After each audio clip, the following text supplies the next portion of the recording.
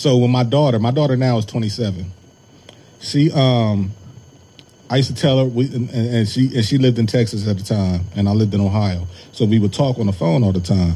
And so this one particular day, I happened to call her while she was on her school bus on her way to school. And every time we would get off the phone, I'd be like, I love you. She'd be like, I love you too. Then she hang up. So she's on her school bus with all her friends sitting around. I was like, I love you. She's like, uh-huh. And then hung up the phone. So I call her back. Yeah. Okay. I call her back. Like, yo, whoa, hold on. Time out. Kane is in the building.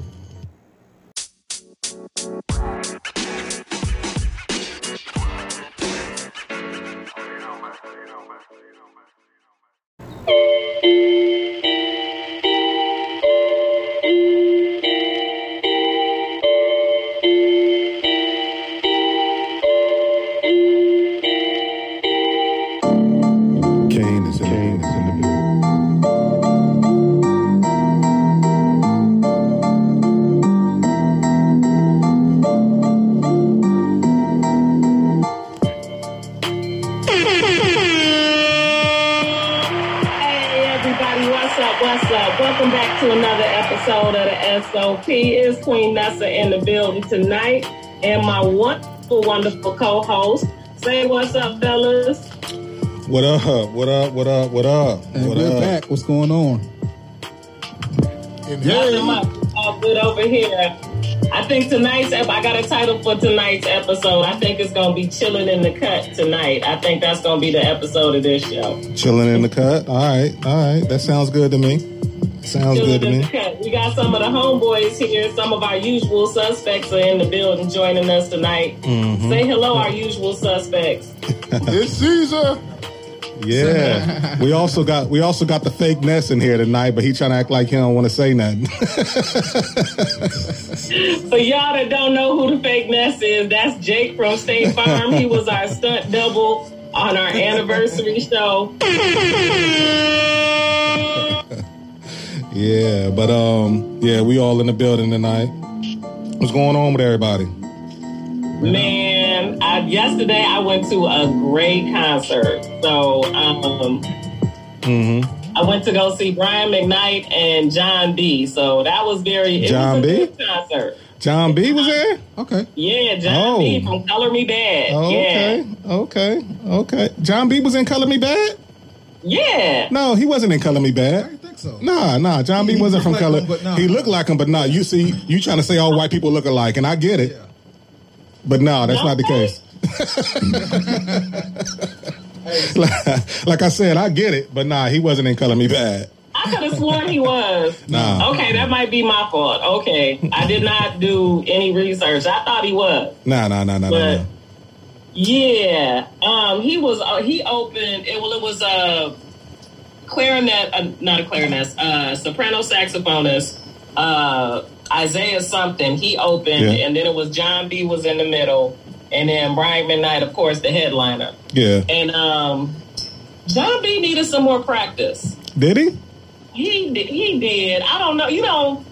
Look, when you sing for a living, I'm sure your throat is not always 100% at its best. Mm-hmm. But it was a minimalist performance. Mm-hmm. Okay. Yeah, because I've seen John B on different shows or whatnot here recently, and he sounded really good. So I don't know what's going on. He was hitting the high notes. It was just like the regular notes. I don't know. Maybe it was just me. I could have been a little tipsy. Probably. Who'd you go with? You went with Mr. Wilson? Mr. Wilson. Yep. Oh, okay. Did he sing to you too? Did he try? or did you sing to him later? Oh yeah, did you sing? Yeah, no. Yeah, but how did Brian McKnight sound? Brian McKnight was awesome. Like, he brought his A game, like, no doubt. Yeah. So, he did some of the old songs he came out with, started off with some Marvin Gaye. did a couple of new songs. He did a nice tribute that he wrote about Kobe Bryant at the end. So his part of the show was awesome. Totally worth going to see. That's what's up. Nah, it seemed like that was a really nice concert to go to. So yeah, what else is going on in the world today? Man, what else is going on? Shoot. I've been keeping up with somewhat of the Delta variant and the whole vaccine thing and the mask craziness that's going on in the school system. Or the lack thereof. For me, I'm happy to see that most of the school systems are like, yo, mask up, like for real. So you have to wear a mask all day in class? Sure do. You do? All day in class, when you're out walking in the halls, like the only time you cannot take off your mask is when you're actively eating and drinking. Okay. Yeah, that's how it should be, though. Yeah. So do you take mint breaks? Huh? I said, do you take mint breaks? What type of break? Mint. He's trying to say your breath be stinking throughout the day. That's what he's trying to say. You know what I'm saying? He's saying your breath be foul up under that mask. Do you? Wow, harsh. In all fairness, I wouldn't suggest drinking coffee and leaving a mask on all day. That's all I'm gonna say on that. Okay. You know. Y'all might want to put that in your contracts. Like, yeah, we need a mint break. I know what I find myself doing is like, you know, because there are just times when you just need to take the mask off because, you know, your skin is moist under there. Lips get dry and shit. So I'll like go where there's nobody around, you know, catch a couple of cool breaths and then like put my mask right back on because, you know, we got to lead by example. So. So, what y'all smoking on tonight? What you got, Queen? I am on a Charter Oak. Okay. All right. Is that the Habano or the Maduro? Look like a Maduro. Okay. Yeah. What you drinking with it? I have my little passion fruit cocktail. So this is passion fruit juice, Passoa, which is the passion fruit liqueur, gin, and a splash of pineapple Fanta. Oh, okay. What about you, Sweets? What you smoking on tonight? I got Cinco Vega 2016 Limitada. So that's one we burning tonight. What about you, our guest? I got a Cinco de Casas. I believe that's what it's called. And I'm drinking a Grey Goose. Decadas. Which is 5 years. Oh, okay. Yeah. I got a Grey Goose with... or 5 decades, my bad. Bud Light seltzer on it. Black cherry. Okay.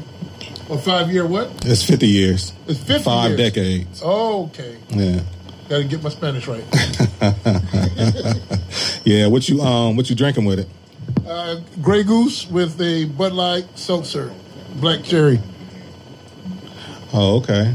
I'm actually on a Sweets gifted me with a Flathead 660, and he actually bought this this stout. Is it a stout?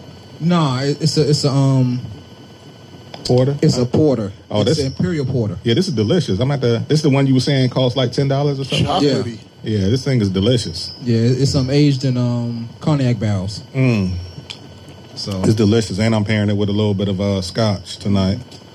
But yeah. So what did y'all think about Sha'Carri Richardson? I just think she's just rusty. Yeah, had a bad outing. You know what I'm saying? Yeah. What you think, Nessa? No. About who? Sha'Carri Richardson, the Olympic runner. Oh yeah, she got smoked yesterday. Yeah, she came in 9th place. But you know, she was off for she was the one that got eliminated from the disqualified from the Olympics for smoking weed. Yeah. So she hadn't ran in like 2 months. You know what I'm saying? So everybody trying to clown her like, yeah, you should have smoked more weed or whatever. You know what I'm saying? Like, shit. I think she just had a bad performance. Like, you know, it is what it is. She's young. What is she, like early 20s? Yeah, something like that. So she's young enough. She's got a couple of more Olympics in her future. I think this one it just is a lesson for her to like, hey, if you come in for real, then don't play about it. Like, you know, you had a bad Olympics. Somebody had to come in ninth. Mm-hmm. Well, it wasn't an Olympic run. She got disqualified from the Olympics, so it wasn't an Olympic run. Yeah, it was just like a race or something, I guess, that they do. Yeah. So and she just participated in, yeah. I think they took a mojo because emotionally and everything else, when they do something like that and take that away from you, you're not the same person you were when you were ready for the Olympics. Mm-hmm. So it takes a little bit out of your spirit and out of your game. Mm-hmm. Mm-hmm. I feel you on that. And I bet she probably just didn't train as well. I bet you she was probably, for the most part, just chilling. You know what I mean? Oh, yeah. I mean, that's what I said. She was rusty, you know. Yeah. But because I think if she was training. Like, you need to, if you want to stay at that level, you got to put in work. Mm-hmm. Yeah, but when all your counterparts are running Olympics and you ain't got nobody to run with, then it's like, it's kind of hard to, really keep up with the, that type of top flight training. Yeah. But I mean, she'll be ready next year. She'll be back. Yeah, I'm sure she will. You know what I'm saying? Especially from the loss that she took. Yeah, because I think that will probably make her more hungry. Exactly. And you know what I'm saying? There you go. So she'll come back with a vengeance, start breaking records. Yeah. I hope so. I hope we haven't seen the last of her. I hope this has just, been kind of a little growing pain for her to really understand that what truly it means to be an Olympian. Like, I'm not tripping about the whole weed thing. It is what it is. Mm-hmm. You probably should have knew better, but like, whatever on that. Like, I'm not going to, beat you up about it, but now you know what it takes to form and function at that level. Just, if you're serious about it, be ready to be ready. Mm-hmm. I mean, my opinion, which ain't worth much, marijuana is not a performance enhancer, and what they're looking for is performance-enhancing drugs. That I think that was a step too far going with the marijuana deal. Mm-hmm. Mm-hmm. Well, but it is what it is. Yeah, it is what it is. Y'all been watching any preseason football? Oh, did you see Justin Field get his head knocked off? Knocked off. Well, first and foremost, this is what we're not going to do tonight. No. Hey, this is what we're not going to do tonight. We are not going to dog my Ohio State people. We're not doing that. I cannot wait to see him on the field. He's been on the field. I know. I'm talking about like in a regular season. I can't wait because I think he's going to light it up. Yeah. And I think that Andy Dalton talking about this is my time. Mm-hmm. I just no. I'm sorry. Yeah, because they got beat on last night, didn't they? They got beat on like 34-0 or some shit. And I think Andy Dalton looked, way worse than he did. You know what I'm saying? Mm-hmm. Now Trubisky showed out. Hey, that was against his former team. You know what I mean? So he wanted to show his ass. Game, but he was like, y'all dropped me for Dalton. At least I can understand. For Justin Fields, if I lose my starting position, but let me show you what y'all going to miss it. Yeah. And I just think that I think Trubisky is not a bad quarterback. I think under the right system, he's going to be really good. And plus he's still young too. I think he was only like a sophomore or something. He didn't have that many starts, so they. Same thing with Mark Sanchez, and he might have been better than Mark Sanchez, and Mark Sanchez only went to Super Bowl twice. So my bad. Hopefully that didn't record. Yeah. So I mean, but anyway, I know a lot of people don't like looking at preseason. I kind of do because I do want to see the young talent. I do want to see people who you might not never heard of for one thing, and people that have been working their butt off just to get ready. Get a chance to actually show themselves. Yeah. So yeah. No, I've been definitely enjoying preseason. Sweets. Sweets. Where you at on your cigar? I just lit it up, so I'm like in the first of it. What'd you say you were smoking? Is that an Ashton? No, this is Cinco Vega. Yeah. Oh, okay. Limitada to 2016. What about you, C's? This one is beautiful. It's the flavor is very medium to full. It's not overpowering. Really smooth. Really gets along great with everything I'm going with. I'm waiting to see what happens in the second third. Nessa, what about you? I am in my first third, doing good. Charter Oak is pretty nice. It's more of a medium to a full body, which is a little bit stronger than I'm used to, but so far so good. I I think it's going okay with my drink. My drink is kind of on the sweet side, so. Hey, I can't wait till y'all look at this video and y'all see Nessa. Nessa got the curls out, you know what I mean? She got the curls flaring up. She got the choker on, you know what I'm saying? That must be fresh off of the Mr. Wilson concert, you know what I mean? And I feel it, though, you know what I mean? No, this was a gift from me by me because starting the new job. So yeah. Okay. So Sweet, you got any news or anything you want to give us? I mean, the same old. I'm about to say bullshit. I'm gonna say bullshit anyway. Just the same old bullshit that the FDA is trying to do. You know what I'm saying? So I believe that they did get some stuff passed as far as like flavor cigars. So they're trying to get that banned in the market. But, you know what I'm saying, at the same time, you got a couple of senators up there who actually got some stuff in the motion for the FDA not to be messing with the cigar industry, period. You know what I'm saying? So it's like a back and forth battle that they're going in. And, you know what I'm saying? So that's messed up. You know, also, Aliva has purchased 3 new entities. What was it? It was the yeah, but that's not new though. That actually happened on August 3rd, actually. Well, still, isn't this the month of August? I mean, yeah, but I'm saying by the time they hear this, it'll be September. So, but you gotta be throwing on dates. They wouldn't know what date it is. Huh? You the one that said this was still August. You said that. You said that. I didn't say that. I said that happened a month ago. I said that happened a while ago. That's all I said. Yeah. So you brought up the dates. Wow. They still wasn't going to hear it till September, and I was going to tell them that it happened on August 3rd anyway. So what are you talking about? Ladies, we're not talking about what are you talking about? I don't know why he. I think he just want, you know what I'm saying, he just want to pick a fight. I mean, I'm just saying that happened a while ago. I was just going to give the date. That's all. I'm just going to give it. All right, so it happened August 3rd. Either way it go. Happened August 3rd that they acquired Kobe, the Cuba Aliados. Yeah, the Rollies and the Puros, yeah, and Dinos. You know what I'm saying? So, but you know, saying that was pretty much about it. But you know, saying news and whatnot. So. But do you know what that is actually? Like who they are? Who Cuba Aliados is? Like, no idea. Oh, the Rolando Reyes. So they got he was a well, you know, saying rest in peace to him. But it's his grandson. He's owning the company right now. And they put out a whole bunch of different sticks, and they was really popular back in like the 90s and 80s and 90s and whatnot. But they still definitely produce sticks for a whole bunch of different other companies. So they didn't purchase the rights for the Reyes company. They just purchased those 3 brands, you know. So, and, you know, saying Lever thought enough of them that they wanted to keep that brand alive. So I'm looking forward to seeing what they're going to do with them. You know, they got... like 3 levels, you know what I'm saying? You got your high quality, your mids, and your budget sticks.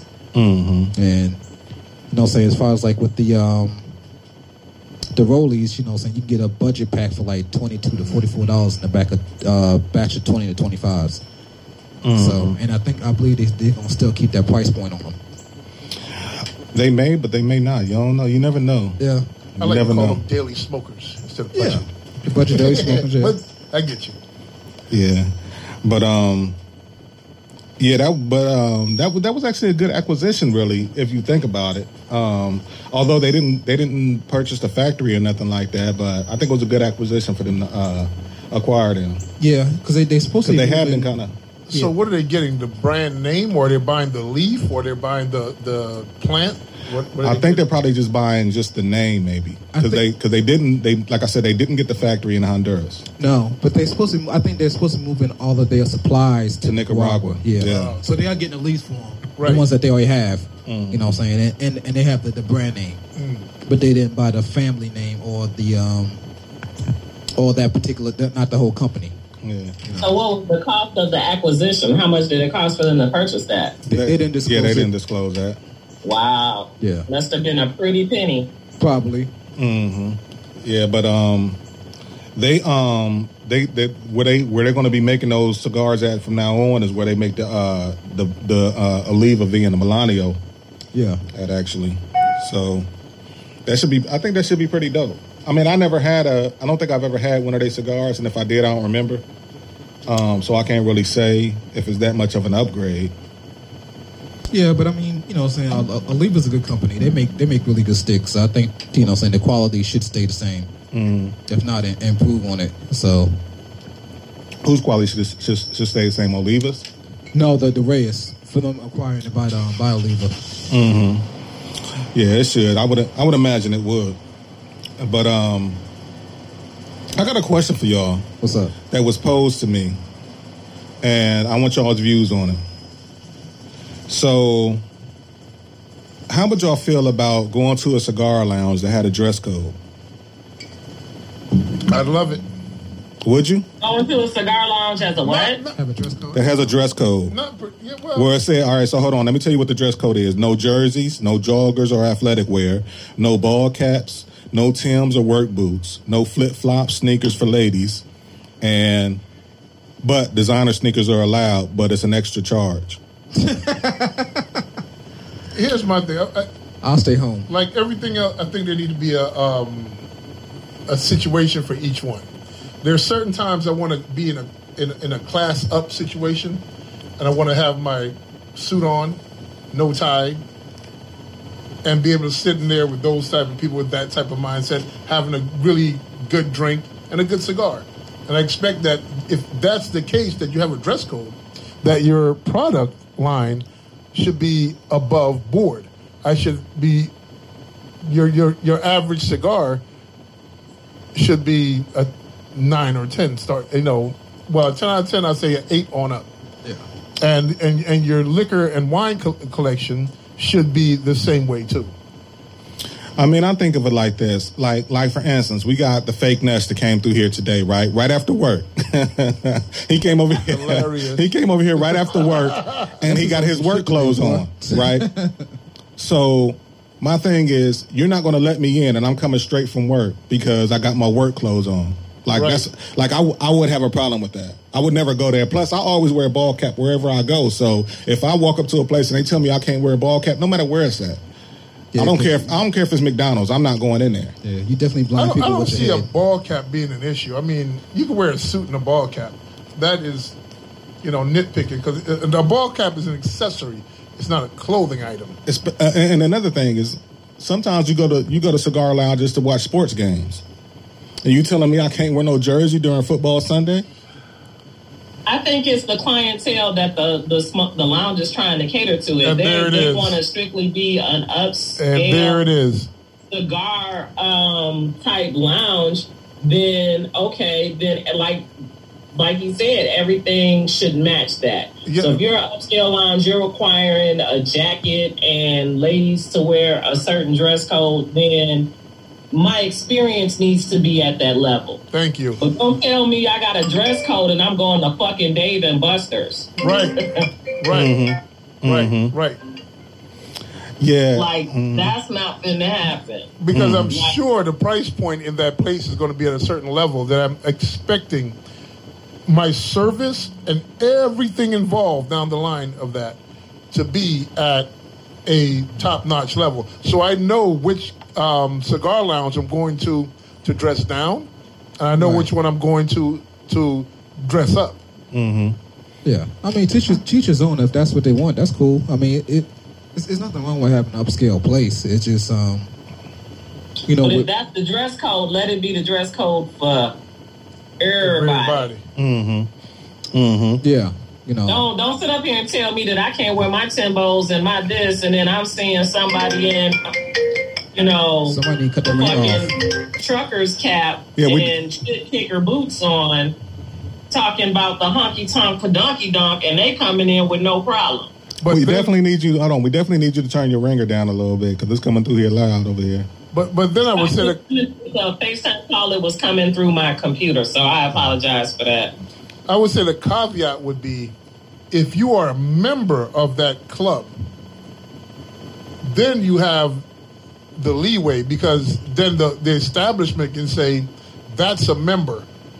They can do whatever the heck they want. They paid a premium fee, but everyone else, that's just walking in should be dressed I mean, yeah, but again, like I said, I mean, what y'all saying makes a lot of sense. I'm saying for me, that would be an establishment that I definitely would not attend. And not because I don't want to dress up, but because I don't want you telling me how I have to go when I'm trying to chill anyway. I'm going to chill out. It will not be a good match for you. I agree. Mm-hmm. But what if that day comes when you're entertaining clients? The SOP is doing big things. You're going to start entertaining high-end clients, and you want to bring them somewhere where that's the environment you need to be in. All right. So again, my thing would be, any cigar lounge or anywhere I'll take you, I want you to be able to dress comfortable. Now, if you're comfortable in a suit and tie with no hat and Timberland, I mean, whatever it is that you're comfortable in, that's one thing. You know what I'm saying? But if you're more comfortable in a more casual setting, you know what I'm saying? Maybe you just want to put your nice Jordans on. You know what I'm saying? Like, I want you to be comfortable. Because one thing I would say about cigars is not a cheap vice. It's a vice where you have to have a lot of disposable income. If you think about it, even the cheapest cigar out there, if you're doing $5 cigar 2 or 3 times a day, you're talking about several $100s a week, if not several $1,000s a month. So you would think that those people who do that have that type of disposable income, so they are living a certain lifestyle, and they can afford to be in that lifestyle to do those things and be in a high-end establishment. Yeah, but if that's the case, then I would say that I have the money to afford that, but still, I'm more comfortable. Like I said, again, it all depends on what it is that I'm doing. Like I said, I may be on my way home from work and just want a quick smoke real quick. Right. I may be, you know what I'm saying, want to catch a game. I'm not trying to watch a game and catch a game necessarily in a 3-piece suit. You know what I mean? Like, I might want to support my team and wear a jersey. But then then they should have an establishment for that. Instead of the high-end one, you have your regular daily establishment that you can just walk in, have a cigar. Yeah, and sure. that's my point. That's the beauty of living where we live, that there's a variety of cigars at every cigar lounges to match every price point and every level of bougie. From, like you said, the guy that's coming off a hard day's work and just wants to sit and have a smoke, to the higher end place where it's like, okay, suit jacket required. Like, you know what I'm saying? Mm-hmm. There's a wide enough range where everybody can to find the cigar lounge to match their taste. And if this place don't match my taste, that's fine. Throw you in the gutter. There's always another one that's going to pop up, or, you know, coming down the chute. Mm-hmm. So for me, it's not a big stressor. Mm-hmm. And I'm not saying you can't have an establishment with that type of environment, but doesn't require you to dress up. Mm-hmm. You can still have, and which most cigar lounges do, just by the nature of what cigars are and what the vice is. Mm-hmm. It's a very expensive, like I said again, a very expensive vice. Mm-hmm. Mm-hmm. So, but no, I think that's a great question, because to me it lends back to like early 2000s, especially in the inner cities or the larger cities, that they would have certain venues that try to exclude a certain crowd by having a dress code. Mm-hmm. And let's be real, country clubs do it all the time. Mm-hmm. Mm-hmm. Absolutely. Mm-hmm. I know that well. Mm-hmm. Mm-hmm. Like, and who's to say that, you know, we can have that same level of exclusivity, but it's all what your palate desires. Like, if you desire just to have a good everyday man lounge, then go to a good everyday man lounge. Mm-hmm. Mm-hmm. You know, if you all bougie and hot sedity and don't want me in there, guess what? I probably don't want to be in there anyway. Facts. I'd rather go someplace where I feel comfortable, where I feel welcome, no matter what dress code I'm in. Mm-hmm. Mm-hmm. And the thing is, I have where I do, I have a line of friends on every level. You said in what you do. What is exactly that you do? Explain that to us, Tommy. I work in a little yellow building at the end of the block. Tell about what it is that I do. What is it that you do? Well, I'm a college professor, if to put that out there. So mind you, all of my friends are on probably the same level of education, but they all want to express themselves in different ways. And I know how they want to express themselves. So certain friends I wouldn't take to certain things or situations because I know they want to be more.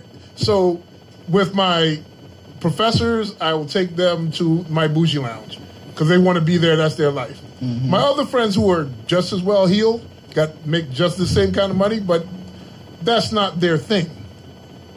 Mm-hmm. I have my other lounges that I will go hang out with them with or at. Mm-hmm. You know, so it is all about how, you know, like you said, how you feel, who you are, and how you express yourself, and where you feel most comfortable. Yeah, and I think y'all made a great point. I think ultimately what it would depend on is what kind of experience I'm getting, because they would definitely have. I don't want to walk in there and all you got is the bottom shelf Hennessy. Right, yeah.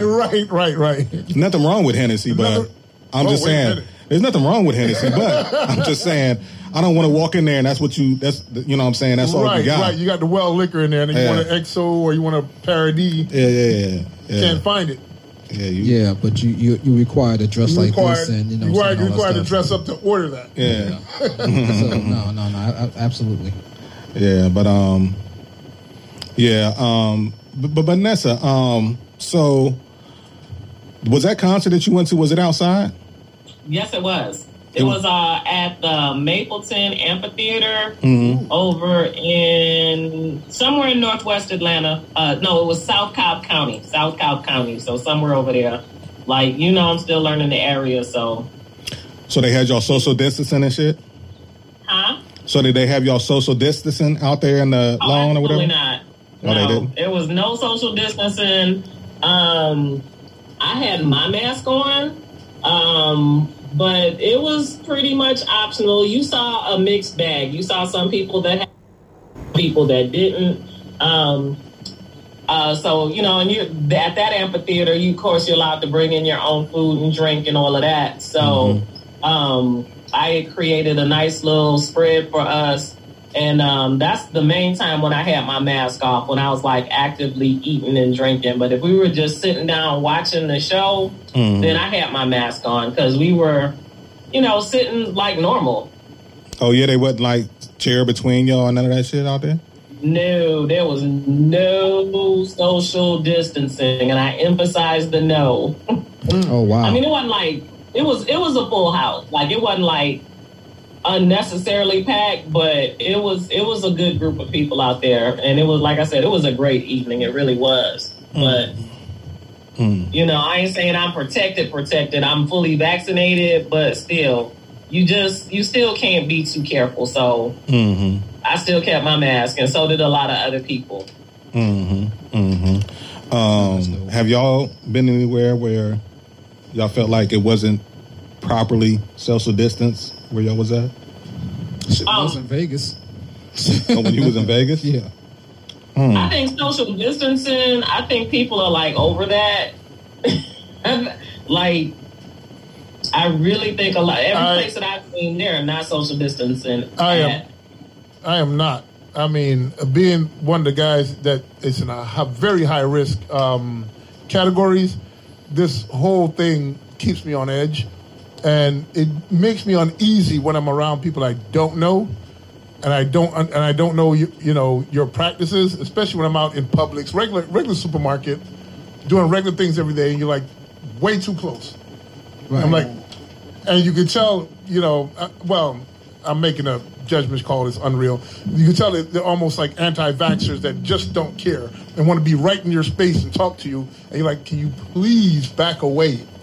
Yeah. I don't know you. I don't know your practices. And from how you're dealing with me, it seemed like your practices is on the up and up. Yeah, that so definitely. Please stay back. That definitely sounds racist. What about you, Sweet? No, it don't sound racist. Where's Randy at? Randy needs to call in right now. Oh, my God. Yeah, perfect time. What about you, Sweet? What was the question on there? I asked, have you been anywhere where you felt like they wasn't really social distancing anymore. And that's said that she feels like that's not a thing anymore. Other than grocery store, Vegas. I'm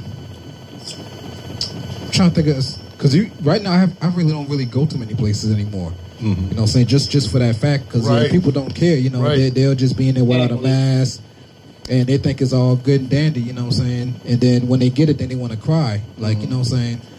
And it's always been crazy to me. It's like, you know what I'm saying? Just like the dude who, you know what I'm saying, he didn't want the universal health care when Obama first introduced it. Then when his daughter got sick, then he was praising them.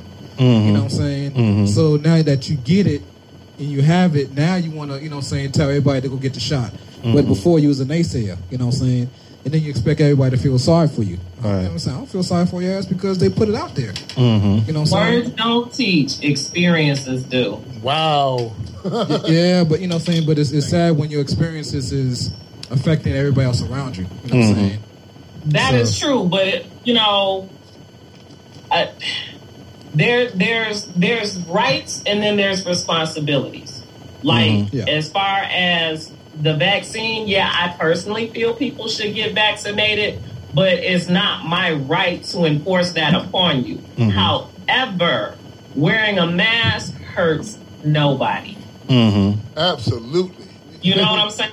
And wearing that little piece of cloth over your face does not alter your DNA, does not put you at a higher health care risk. It doesn't do any of those things. So to wear a mask, to me, is okay. It's acceptable to mandate because it's a piece of cloth going on your face. You take it off, you go about your life. It's not doing anything like a vaccine has the potential to do. And it's a two-way street on a mask. The mask is protecting you and other people. Exactly. And that's the most important part. It's showing that, hey, look, I care. I care enough. Right. I want to get it. I don't want you to get it. There's no way of telling with some people that they have it until they're, showing symptoms. And you can still spread it and have it and not have symptoms. There's so many moving parts. So, show some respect for yourself and others. Like that little piece of cloth ain't hurting nobody. But it can save your ass. Right. So, quick question: where y'all at on y'all cigars?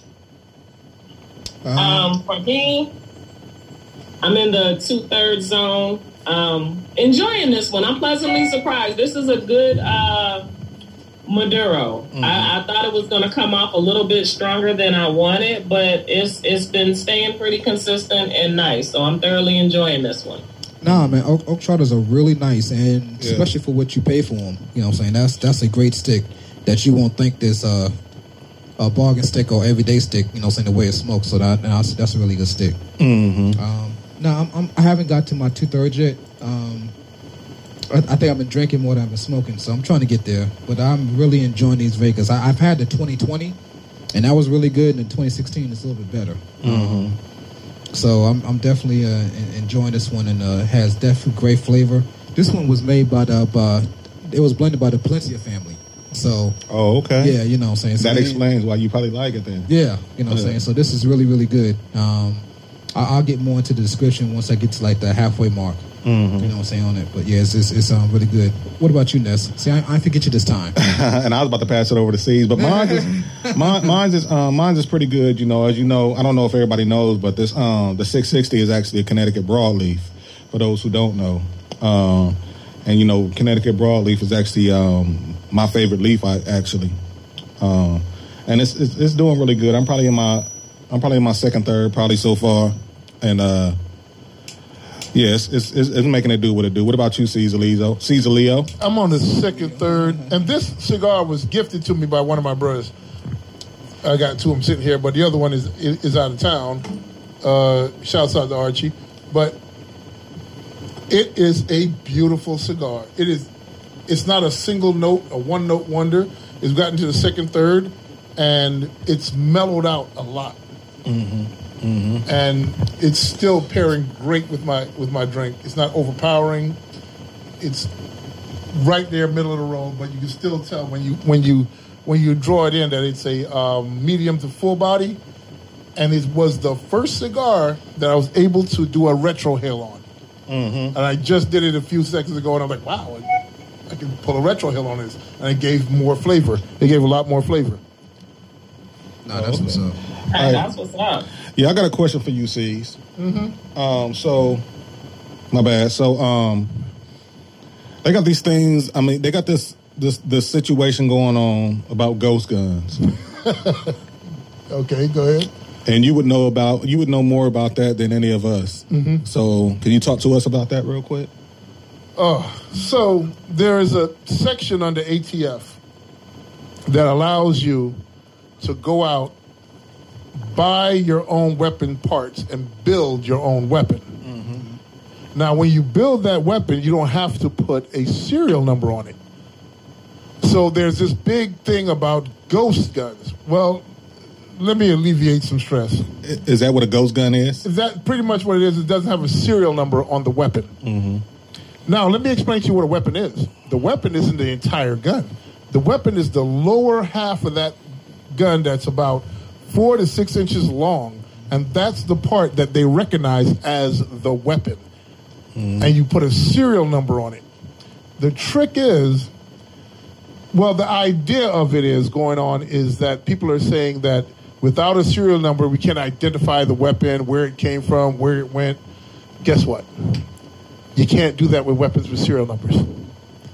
I mean, you can walk it through if you do enough investigation, and it costs a lot of money to do that. 9 out of 10 of those gun crimes that happen are cold cases because they can't find those weapons. And let me explain. When you buy a gun, you fill out a form. When you fill out that form in front of that person, they call the police department and they say, is this person clear to buy a weapon? The police department will say yes or no. And when they do, they'll send you back a serial number. Not for the weapon, but a number that's stated on this day, this person called for a gun, to buy a gun, and he is clear, and that gives the person holding the FFL the security of saying, yes, I made the call and I did everything legally. So when that number is given, they write it down on your form, and they have 90 days to destroy that form. Hey, tell them what an FFL is. FFL is a federal firearms license. Okay. Those are people who are legal dealers. I have an FFL. I have one for real and what do you call it, relics, which means any gun that's 50 years old. There's a whole lot of caveat in that. Right. Because 50 just means a 1911 was made more than 50 years ago, so I can still sell them and buy them, even if they're brand new. But let's get past that. Back to the ghost gun part. The idea is there's a lot of people on one side of the aisle that still want to demonize the idea of anyone carrying a weapon. So anything they can go after, they will. So the whole idea of this ghost gun thing is a fallacy. Once you make a weapon, no serial number, you use it, you still have to call ATF and let them know that weapon is made. You know, there's different classes of weapons. Like I own weapons that are called Class 3s. Class 3s require me to do a background check, fingerprint, photo ID, and a year waiting before I can get my weapon. Can't leave the store. And that's just because the weapon is shorter than a regular rifle, an inch shorter than a regular rifle. I have to do all of that. I have to do more than necessary for a passport. So when we're talking about gun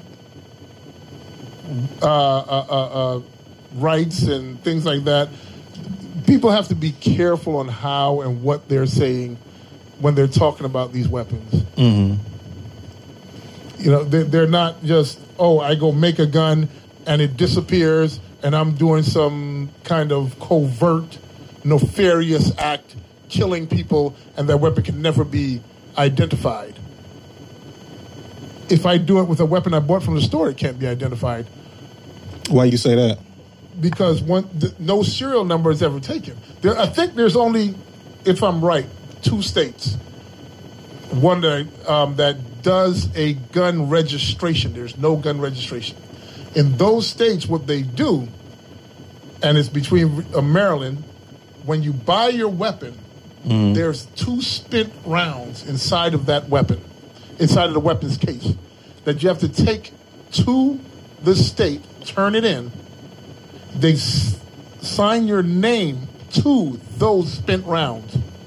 So it's like ballistics test. Ballistically, yeah, they have a ballistic imprint of your weapon. Mm-hmm. So anything happen with that weapon, they're coming to you specifically. Oh, that's what registered means. That's registered. Oh, okay. Other than that, there's no other way to track or trace a weapon. Mm-hmm. FFL has 90 days to destroy that paperwork. Okay, because, I'll be wondering, just looking at TV sometime when they say, well, you have a weapon registered and this type of weapon was used, so when you're a suspect, they come to the house and let me see your weapon and get it tested. So that's what I thought they meant by, saying registering a weapon, but it's just... It's a chain of custody thing. Right. On the day your weapon is born, it was made by X company. Mm-hmm. It left that company and went to an FFL holder. So he might buy a pallet of Glocks, let's say, and he has serial number 1 through 50. And on Wednesday, he may have had 50 customers come in the store, and 3 of them bought 9mm Glocks. And one day, a 9mm Glock was used in a crime. So it's one of those 50. One of those 50 people that came in on that Wednesday, that day specifically, because they now have that weapon and that serial number. Mm-hmm. And they know on that day, on that eve, 3 people came in and they want those 3 names. Okay. And they're going to come knocking at your door and say, hey, where's your weapon? And you go, it's right here. Oh, it's not you then. Mm-hmm. So, suspect number 2, where's your weapon? I don't have it. Where is it? It was stolen, and I have a police report. Mm-hmm. Now they have to go chasing around all over the place looking for where that weapon is, who stole it, and hopefully they can match it to a hand. But the serial number is not going to be the thing that puts you in jail. Mm. So it sounds like it's like TV fiction that absolutely that, you assume that okay, because this gun is registered and it has a serial number, that poof is magic is going to actually connect to who did what. Mm-hmm. Now the only weapon that can do that are the ones that I own. I own Class 3 weapons. Every serial number that I bought was registered with the federal government. They know where I live. And I have to tell them if I leave the state with that weapon, where I'm going to be and in what radius I'm going to be in. Even the one that you had made? Even the ones I have made, especially the ones I had made. Mm-hmm. Because of how those weapons and what they can do. Mm-hmm. I can collapse them down to several inches, put them in a backpack, and I still have the firepower of a fully auto firepower of a rifle. Mm-hmm. So if I leave the state with that weapon, or I leave my area with that weapon, and I did not ask their permission, they have to send me back a permission I have to ask for 2 weeks in advance. If I don't ask for that, I go to jail. Wow. Just for leaving the state with that weapon. Mm. That's crazy. I mean, I get it for safety, exactly. But like, wow. So go ahead. I think so that's showing that there's an overreact on the average everyday citizen about weapons. It's an overreach to say, oh no, but you can do all these things with it. No, we kind of got it under control. And they can... Asking for extra precautions with weapons does nothing more than hurt the law-abiding citizen. Mm-hmm. The criminal can care less about your laws. Mm-hmm. Right, but and I agree with that. But don't you think that there has to be some sort of law in place so when that criminal gets caught, because clearly he does not care about the law, then they have a statute or something that says, hey, we don't allow this. You see what I'm saying? There's got to be some sort of social contract that we agree that these are the rules that you can function in. And there is a social... outside of that is like, not in my house. You know what I'm saying? Very good. And you hit the nail on the head. And there is a social contract on that. So there's those zero tolerance rules and laws out there that say if you're caught with a weapon that's not yours, that's illegal straw purchase, meaning I bought it for you, kind of like the kid outside asking you to go buy some cigarettes for him, straw purchase, anything like that, the consequences would be more dire. But then don't put the average, everyday enthusiast or gun owner in a position where the criminal have the upper hand. Because, again, the criminal don't care. No. If the everyday law-abiding citizen like myself went through a very extenuating process to own one weapon. The weapon cost me $10 and I have to pay the government an extra $200-300 to background check me and everything else. So I am playing the game like it's supposed to be played to do what I have to do legally. But the criminal, they have no care in the world. Them getting caught with it is just part of doing business. Mm-hmm. Right? So I think what happens there is the wrong person gets punished unnecessarily. Mm-hmm. But I don't view it as a punishment in order to be able to have the trackability. So, like, I'm like neither, I'm for people having their rights. Like, if you want to own a shitload of guns, by all means, go ahead. Mm-hmm. As long as you follow the proper channels to own those guns, I'm good. Mm-hmm. But I think that there should be those proper channels. I think there should be, like background checks, because of someone who has mental problems, I don't think should own a gun.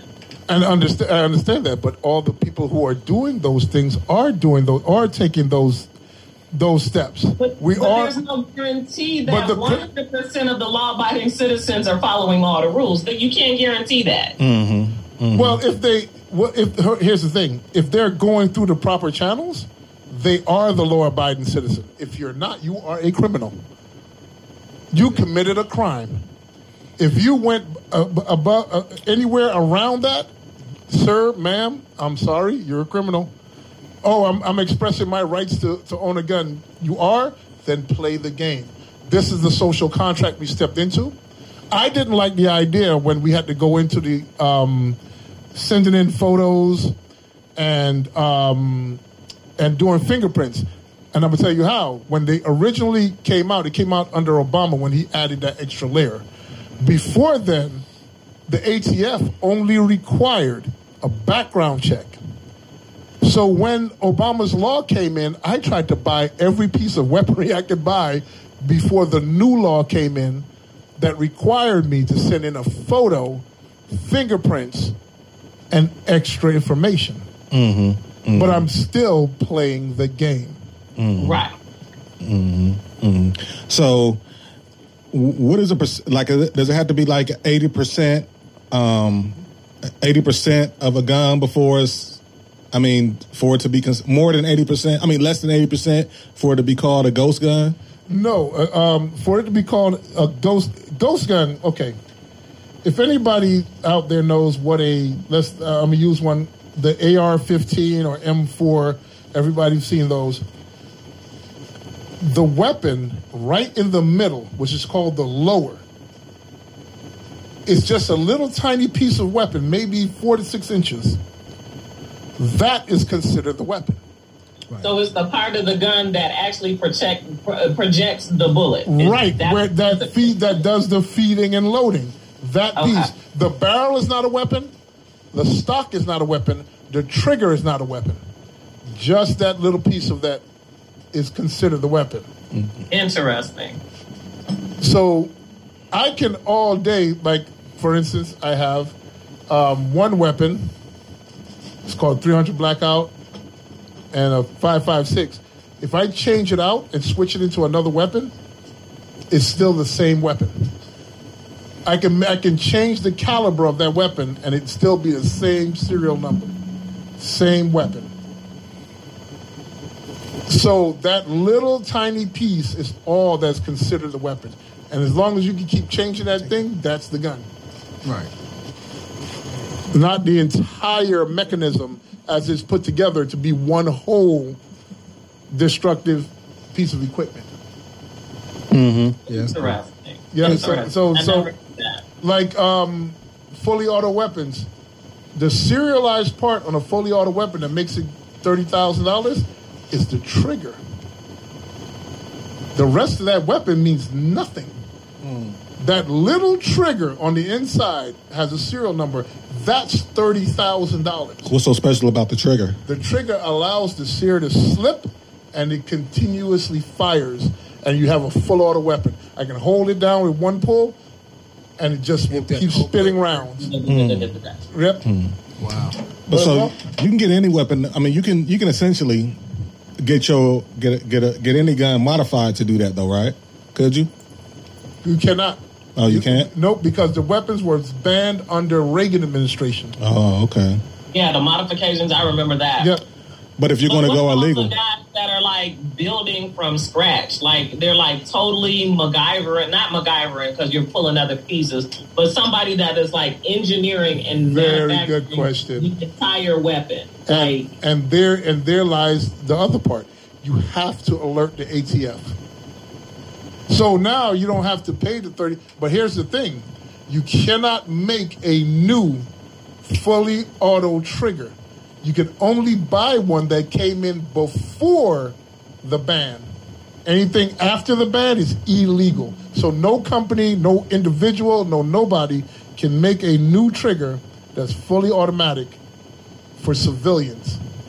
Now, civilians is a trick. Military. Yes, military, and, right, and other military and other organizations, maybe some police organizations, I don't know, but I know military for sure are the only ones who are exempt from that. Which still leaves yourself open and again falls back into a criminal, because if I'm a military person and I just happen to get a load or happen to get my hands on a shipment of fully automated weapons and they just fall into civilian hands. But again, because if that weapon goes off and they find it and they tear your weapon apart and they look at that trigger and see it's fully automatic, your charge went from state and local to federal. Right. Wow. Oh, okay. Look. So, and the price points on these kits, it don't seem like they're all that expensive, considering what you can make with them. No, and you have to understand there's small caveats in the law that are very fine to cross the line between it being a full auto trigger and not. Right. It depends on how the round leaves and how that sear hits that bullet. Right. So what about the whole thing with the bumpers, the bump stocks? And there's where that came in. So the bump stock is a weird assist. What happens is when the trigger's depressed and the first round leaves the weapon and the weapon goes through what's called a cyclic rate. It will bump into the chest and push outwards, which kind of helps your finger stay back at a faster rate than you can pull it, and the rounds leave at a faster rate to your ear. I don't know. My fingers move pretty fast. But I got a question real quick. Go ahead. I got a question real quick for Jake. Jake, grab the mic real quick. Because, see, this is the thing that I was wondering about. I was reading about 3D printers. Is that the same? Would that be the same as like a CNC machine? It is. as far as like, I know you're asking him. Yeah, I mean because he's my man Jake, the fake Ness. He's we're gonna start calling him Fake from State Farm. But so listen.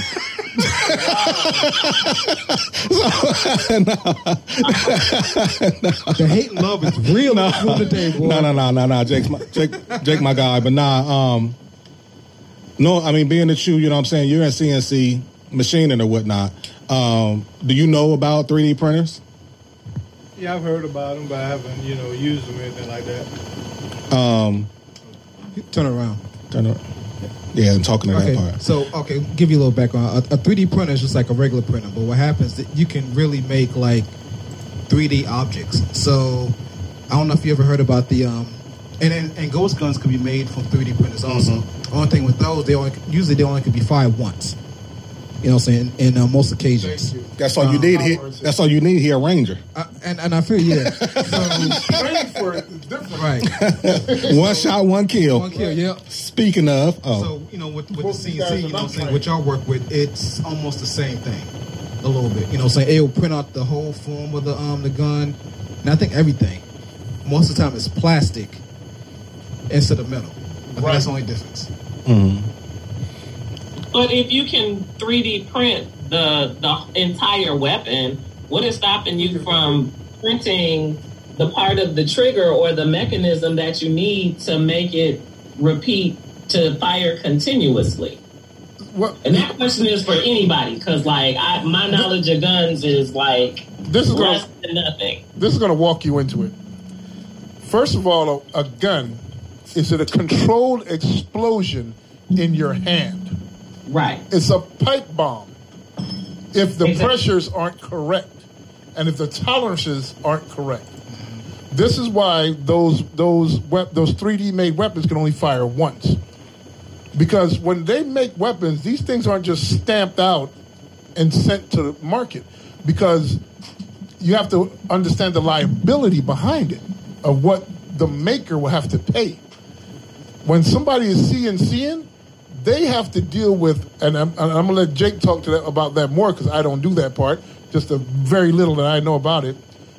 They have to make sure the tolerances and the stresses that weapon takes every time a bullet leaves, it doesn't kill the end user. See, just like in CNC machining, we have different alloys that a lot of parts are made out of. That goes right along with different weapons as well. A lot of those alloys are taken for sonic testing, which they immerse them in a certain solution, and then they send ultrasound waves and frequencies through it to make sure that the alloy is solid, so it can absorb and contain that explosion and the stress from the strike of that round and the gunpowder, and that round going down that barrel. And like you said, the 3D printed weapons can only be fired once because they're not structurally made to withstand repeated firing over and over and over again. It's almost like we used to call them a throwaway. Right. You know what I mean? You use it one time. Like a burner phone. Exactly, a burner. Exactly. You fire one with, but that's the thing. I think a lot of people would probably use those. If they are expert marksmen and they know the target and they know where they're going to hit, they know they're going to have a kill shot, and they know that's something that they can destroy rather easily with very little evidence. And that's why they do the 3D printing of the weapons. Yeah. So they basically are for criminals. No, well, and here's the thing: the people that do that, when you're talking to people like Jake, people that have been in a community like me and him have been in, the specialized knowledge that's required to do that is so few and far between. Not everyone can acquire that, and you get them out the military and things like that. So the average everyday guy that's out there trying to make a ghost gun to act like he is something out of some TV movie, they are not that. Mm-hmm. They don't have that skill set. Mm-hmm. Right. Okay. And also, that's a quarter gun also. Because understand that when we leave the military, our tracking isn't over. Our time isn't done. They know what we do, how we do, and what we're doing from that day on. So it's not like we're going out there leaving the military with this skill set and becoming some rogue killer. The guys that's out here doing this stuff are your average everyday Joe who, for some reason or the other, feel they want to snub their nose at the system. Mm-hmm. Mm-hmm. It's not us doing that because we came from a breed who are trained to defend this country, who have that in us, not to go after our civilians. So with that being said, do you feel like the laws that we have in this country are adequate to provide people the proper protection and still have the freedom for second amenders to have their right to bear arms? Do you feel like that our laws, play fairly to both sides? No. And here's what I would say. Give people a full extent of their rights, and this is in my opinion, you'll watch things go backwards, and here's how. If you stop charging me to express my right to carry and open it up across the board as though it was a driver's license, you go get your weapon and you can have one, fine. Then what the criminal have to worry about now is he doesn't know who he or she is running up on, because you don't know if that person is carrying or not. Mm-hmm. So now your everyday average citizen, everyone has their right to carry. Mm-hmm. And now you want to walk into a crowded store to rob someone, bad idea. Because maybe 7 out of 10 are carrying. Right. Or if not, you still are under the threat that they are. But that's what the criminal is betting on, is that most law-abiding citizens will not, because either they can't afford to pay for their right, which is getting a license, or there's so many encumbrances in the law that those people are afraid to even step into that arena because they don't know where they lie, being legal or not. Because they're not attorneys. Mm-hmm. So, quick cigar break real quick. Where y'all at? Okay. Well, I finally got to my second thirds. And I went through a change in profile on this one. I really, really do like the cigar. I had one earlier out the pack that I had, and it's been sitting for a while, and I can definitely tell a difference. So I'm smoking the Cinco Vega Limitada 2016. It's Belasuco. The wrapper is Samutra. It's from the Nicaragua, but it has Nicaraguan Dominican fillers inside of it. Really, really good cigar. Tons of flavor. It's been burning really, really nice the whole time. So I'm thoroughly enjoying this. What about you, C's? I must give shouts out to my Archie. He never fails to send me a good cigar. Now it's the Godfather. Yes. And he sends me, and I said it wrong again, the Cinco Decadas. And it has been a wonderful cigar. I'm into getting ready to get into the second third, and it's still, I like a big smoke, a heavy smoke to come out. And this gives me that big smoke feel in the mouth. The flavor profile, lovely, not overpowering, but still you know that it's a medium to full, and it's getting more into its full body side without being offensive. And can still go toe-to-toe with something as light as a vodka. Cool. Yeah, I know you about to leave, Nessa, so we're going to get to you. Okay. This Charter Oak, I'm really liking this. I am pleasantly surprised. Even though it has a Connecticut shade wrapper and a Sumatra binder, it's well balanced. It's a great medium, almost full-bodied smoke. I am, like, as you can see, I've been hitting this one pretty hard, so I'm in my third, and I've absolutely enjoyed it. I can't retro hail. I tried, and I think I just singed like all of my nose hairs. So that was not a good try for me because I was like, oh, let me try. And I was like, yeah, no, just burned all my nose hair. So probably won't be smelling anything for a couple days, but I don't have a Roro, just saying. But excellent smoke. This will be one that I will add into my humidor. The flavors have stayed pretty consistent. It pairs well even with my sweeter cocktail that I have. So, yeah, this one's definitely a winner. Yeah, and that's actually a really nice budget cigar also. No, it really? is. Yeah, and it's a Drew Estate actually. Yeah. But yeah, I'm on the... I'm sure the price point because this one was gifted to me. I think it's either Sweets gave this to me or you, Ness. One of y'all gave me this cigar. Probably Sweets. Yeah. I think they're about like around $6-7 according on which size you have. I don't think they go over $9. So, no, yeah. Yeah, I'm as I said, I'm on the Flathead 660, and I told y'all that it was a Connecticut broadleaf. It's actually giving really good notes. I've had this before. I'm sure I've had it on the show, but it's a Nicaraguan cigar, and it has Connecticut and Habano binders and Dominican and Nicaraguan fillers. Yeah, so that's, and you know, I'm definitely into Connecticut broadleaf and Nicaraguan.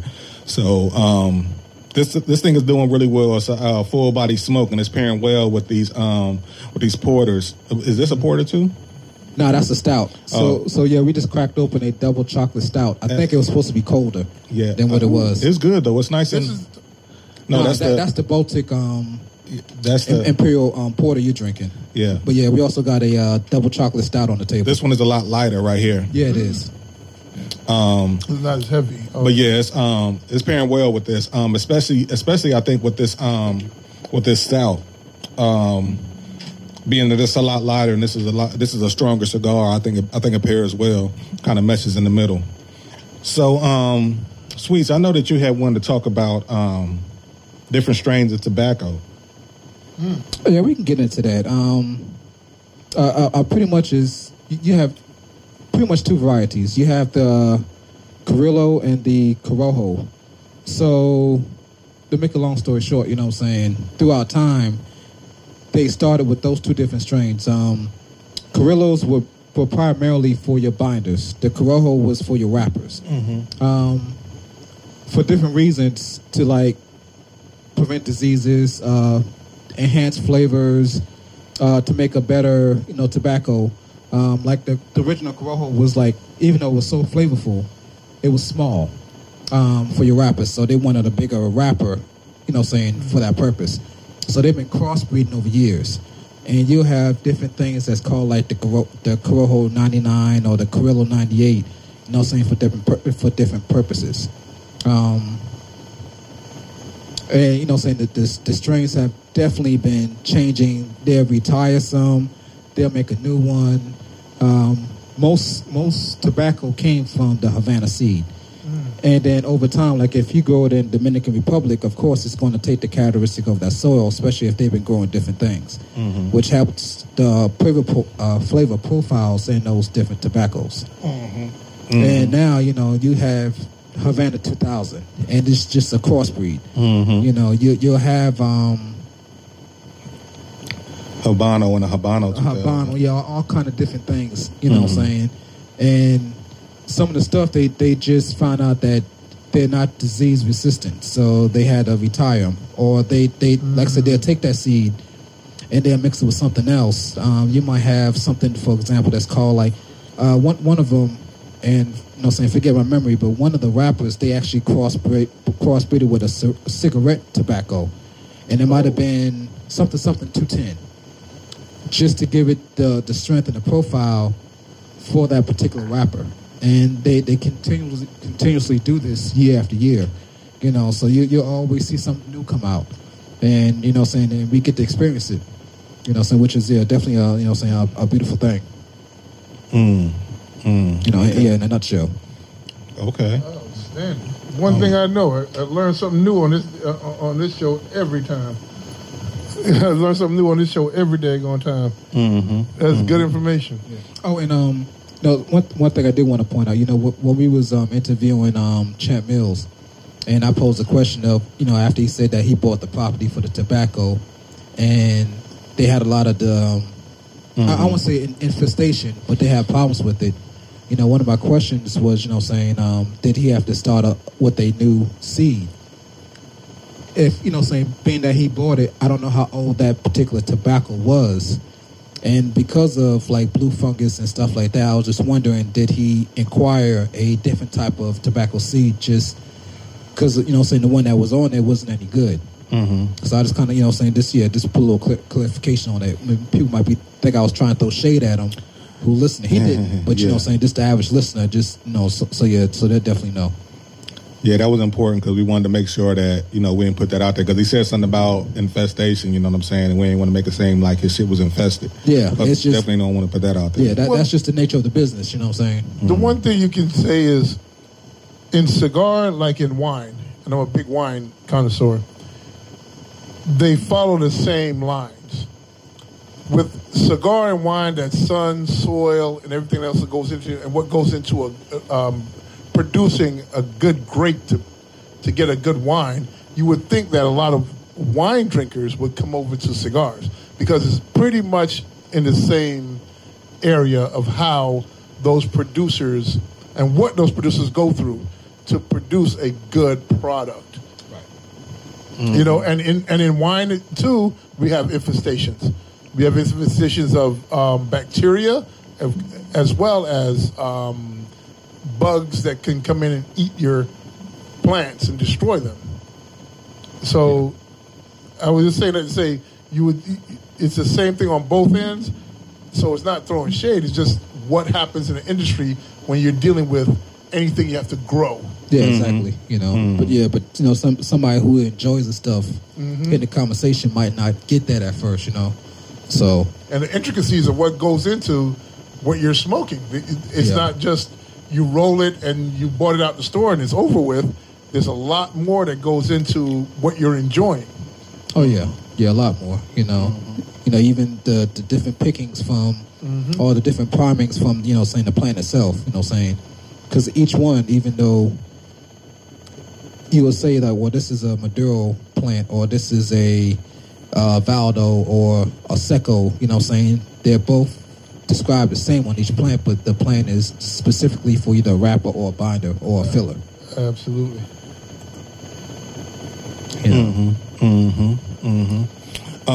Anything else y'all wanted to talk about this evening? Oh, well, C's brought out, saying serving our country and different when we talk about the ghost guns, and lately there's been the Capitol Police, there's been a couple of suicides since the whole insurrection, saying that happened in January. Mm-hmm. So we've had 4 cops that actually killed themselves, supposedly. But names Gunther, Hasida, Kyle, Defatag, Jeffrey Smith, and Howard Livingood, and these guys have been on the force for over a decade, each of them, and it's just kind of strange that after that happened, that, through all the stress and everything that they go through, that, they actually, committed suicide. I know that particular day stressed them out even more in the fact that you also had your own people, including people in the government, that actually turned against them. And I think that's really sad. Mm-hmm. That's within military and law enforcement, you have to understand there are two jobs that deal with violence on a very high level. And at the same time, the people that you work with are friends with. You probably are more like family than you are anything else. And then this thing happens, something happens, and you lose those people. Right. And then what adds insult to injury is the people you think will be behind you turn against you. Yeah. The Senate turned against them, and we're going, but we saved your life. Yeah. And not to mention, either Captain or Corporal Cynic. So he actually died because of injuries he sustained from that insurrection. Right. And the other hundreds of cops that took a beating also. Right. So the mental beating that you take with that, and again, don't go judging these guys. People deal with things in different ways, and at certain points, it can get more than less for you. I've seen it. I've been there. I've gone through the combat part.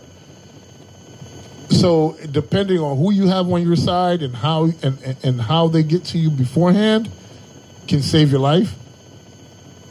But yes, we need to support these guys. Support the little support you show to your military means more than you think.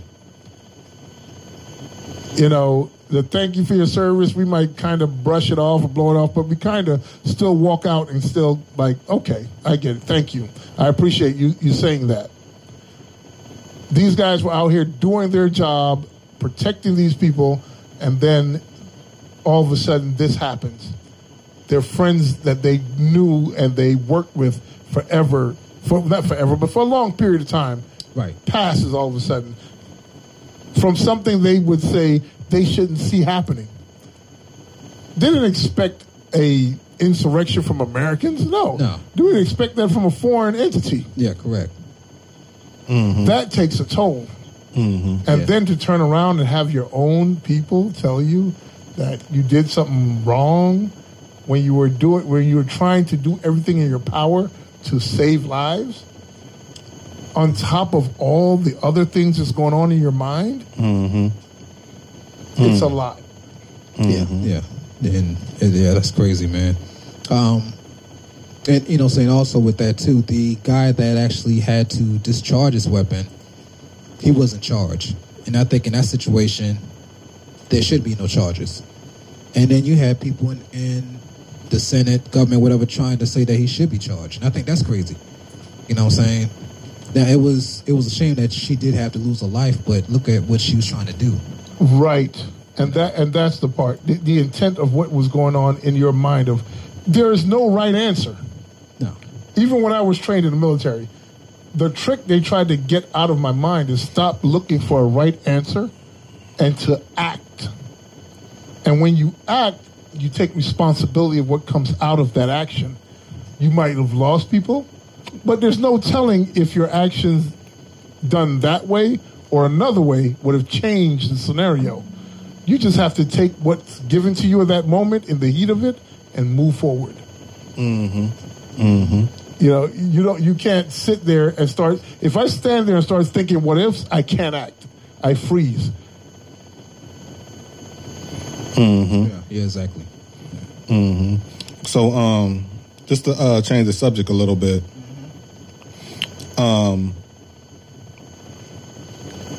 C's, you're on another podcast, right? Yes, I am. How's everything going with that? Can you talk to us about that a little bit?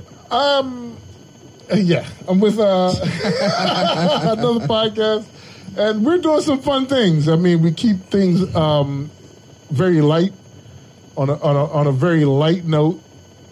I'm dealing with some young ladies that are stepping out and doing their thing, and I find it to be very fun and very open. It's called Express Yourself. So you're out there giving your opinion. It's called Expressed Opinion. I'm sorry, Expressed Opinion. Right.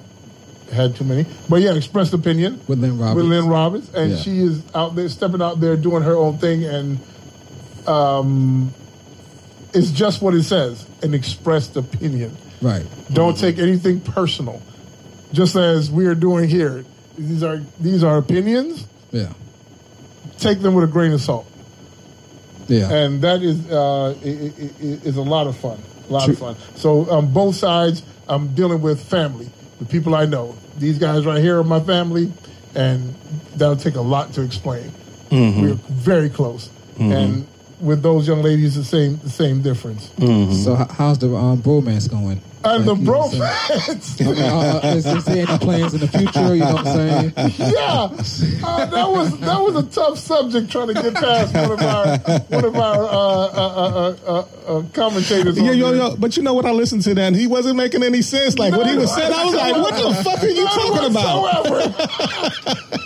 I'm like, where did the kissing come in? Yeah, like, what are you talking about? I mean, are you Birdman? He's Lil Wayne. Or something? Yeah, You know what I then he says, I don't take it back. I'm like, you didn't say anything that made any sense to me. Yeah, I listened to it, and I'm like, and as soon as that came across, I left a comment under the YouTube page, like, man, what the fuck is he talking about? I mean, right. It's just a name and a way to label something. A bromance, hey, just a bunch of guys who are very close. Mm-hmm. They look out, they take care of each other, they make sure each other. These guys right here that I got sitting at this table, well, they know that I have certain medical issues. They'll come call, knock at my door every week to make sure I'm good. That's a bromance. They're making sure that you know, because they're thinking about you throughout their day. Let me make sure this guy is okay. Right. Because somebody I care about. Do y'all think it's possible to have a bromance with somebody you don't know? I'm gonna explain why. Because Bree, that's a crush. Bree thinks that I have a bromance man crush on LeBron. Well, you kind of might. Yeah, that might be a man crush. On that. Yeah, that might be a man crush. That's a man crush. Yeah, that's a man crush. All right. So explain the difference between a bromance and a man crush. I mean, a man crush is that you just admire what this person has done, how they've done it, and where they've gone with it. There's nothing weirdly sexual about it. Right. Mm-hmm. You agree with that? That analogy, Sweets? Unless you got his tramp stamp. I mean, yeah. Which with that, so I don't know that tramp stamp. Well, anyway, but yeah. You know, I definitely agree with that. You know, what I'm saying, even though I think with you is a little bit more of a crush with LeBron. Do you? But what's the difference between a man crush and a bromance?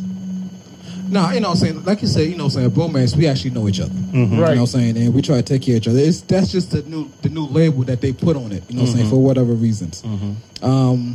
You know, I mean, a man crush is just something funny that you might say because we might say, like, hey, you know, George's the greatest, or LeBron's the greatest, or Kobe's the greatest, and you might know every stat there is, you know what I'm saying, about that person. Yeah. You know what I'm saying? What shoe he's wearing, at what day. It's like, man, did you see that gold chain he had on at this event? Did you was even there? You know what I'm saying? But, you know, yeah, I mean, it's just, you know what I'm saying, I guess what else they might say is jonesing or just, you know what I'm saying, talking trash or whatever, you know, but. So do y'all have any man crushes, so to speak, on anybody? Sweets, you first. Man crushes on people. Somebody, I guess you want to say somebody that might idolize. No, I said man crush. I'll try to change the word for you. Oh, okay, my bad. No, and that, no, not really. I can't. I mean, saying being put on the spot, I can't really think of anybody that, and that, you know, saying in that way. No. What about you, Sweet? I mean, C's. Well, thrown under the bus here, yeah, I would say kind of. I'm gonna go with my Chris Kyle. This guy is what I wanted to be in that tier one. Mm-hmm. This guy went out there in his 30s and went through one of the toughest indocs there was to become a SEAL team member. The mental capacity he took, and he did it with such ease. Mm-hmm. And the way he got through it, it was like, this is where I wanted to be, or who I wanted to be like. Mm-hmm. You know, that's what a real man crush, I guess, is. It's like where you want to be, or what you want to be like, or what you're striving to get to in that level. Mm-hmm. And, you know, and you idolize more of what they are than who they are than the person themselves. Mm-hmm. Mm-hmm. You know, so yeah, I would go with that.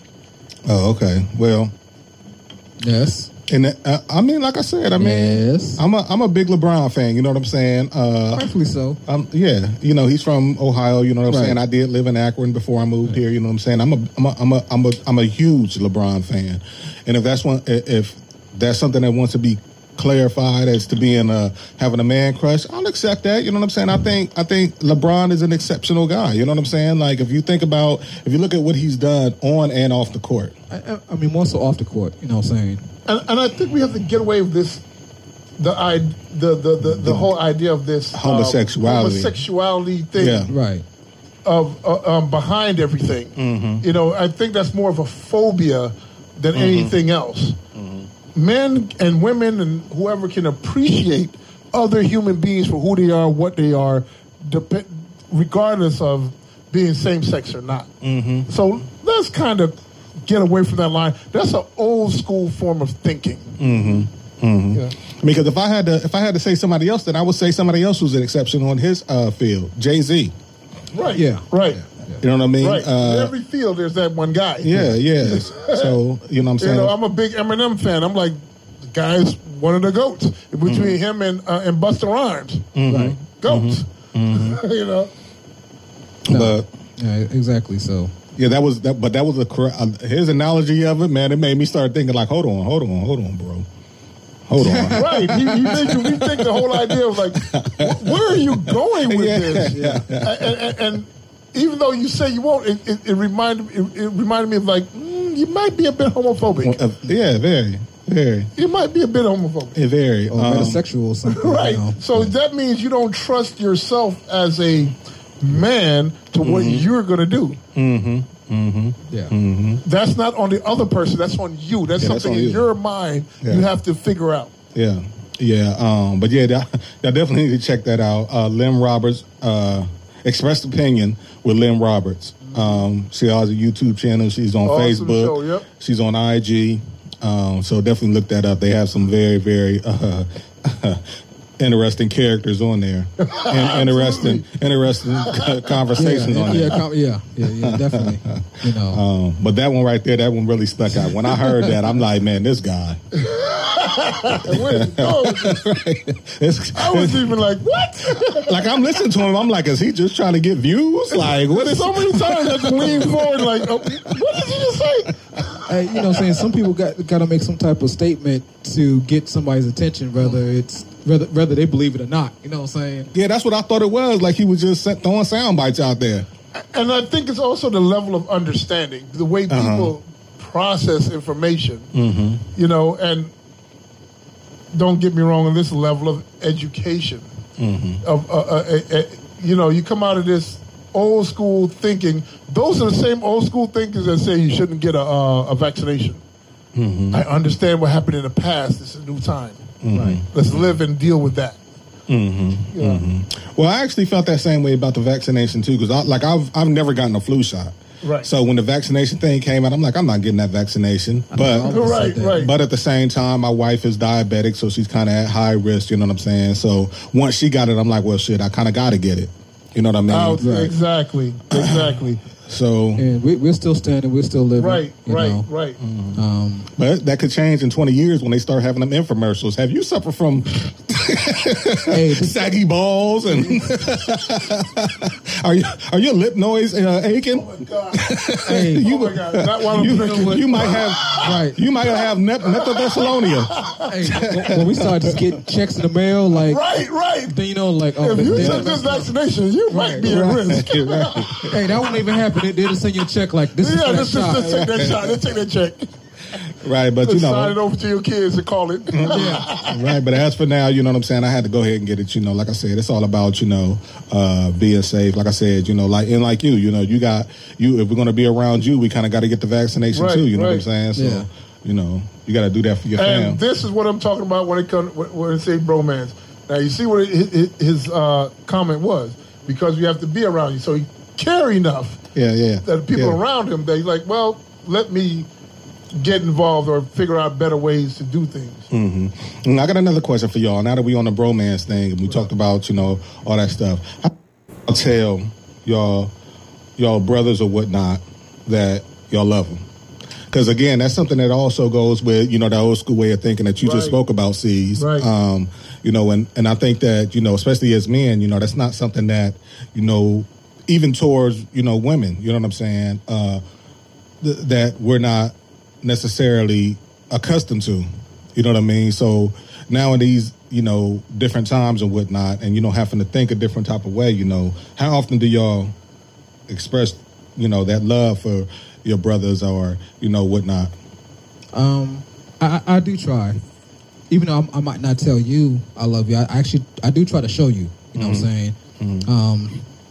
Even with the podcast, the way that, saying if we plan to do something, I try my best to make sure that if this is what we're supposed to do, that my side is taken care of. Because of the love and admiration, saying that I have for you. I know I tell you every now and then, saying you go back and forth. I guess growing up, saying with my father, he never said it. Mm-hmm. He showed it all the time. I think when he got older, he started saying it. Mm-hmm. I could talk to him on the phone and he'd tell me he loved me, saying. The first time I was kind of shocked, saying. I knew it, but to hear it was something different. You start thinking, hold on, bro, is something wrong with you? Hey, right. I might have been adopted or something. It just, I just think that he's old school, but I think he started changing with the times also, and it was fine. It was cool. Awesome. I said we always show it, but we just don't say it, and sometimes it does need to be said. That's an awesome question, and I say that because that's what I see all the time. I see my brothers showing it more than they saying it, and I know it in the moment when it's happening. Right. I called any of these guys in a moment. Hey, here's one of the biggest tests. I'm moving, and see who shows up. Mm-hmm. They ain't got nothing to do, or they have something to do. They're there to help. These guys will come out, give their last, whatever it takes. And it's because we came from a different era. And with this generation, this new generation, we are learning from them. Mm-hmm. So with my son and daughter, I've learned to say I love you more. I didn't hear it from my parents, but I knew that it was there. But now I've learned that these say it. Mm-hmm. Let them know. Mm-hmm. But us old guys like we are sitting around this table, we don't have to say it. We know it in that little gesture.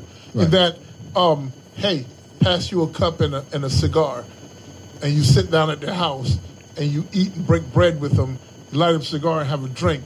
You know what that is. Yeah, because I'm not sharing my cigars and my drink. Right, you're not sharing everybody. I don't you're care not how sharing your time, and that's when you're sharing cigar, you're sharing time and yourself with them, and then you have me around your family. We grew up around your kids. Your kids are calling me uncle. We're not even family.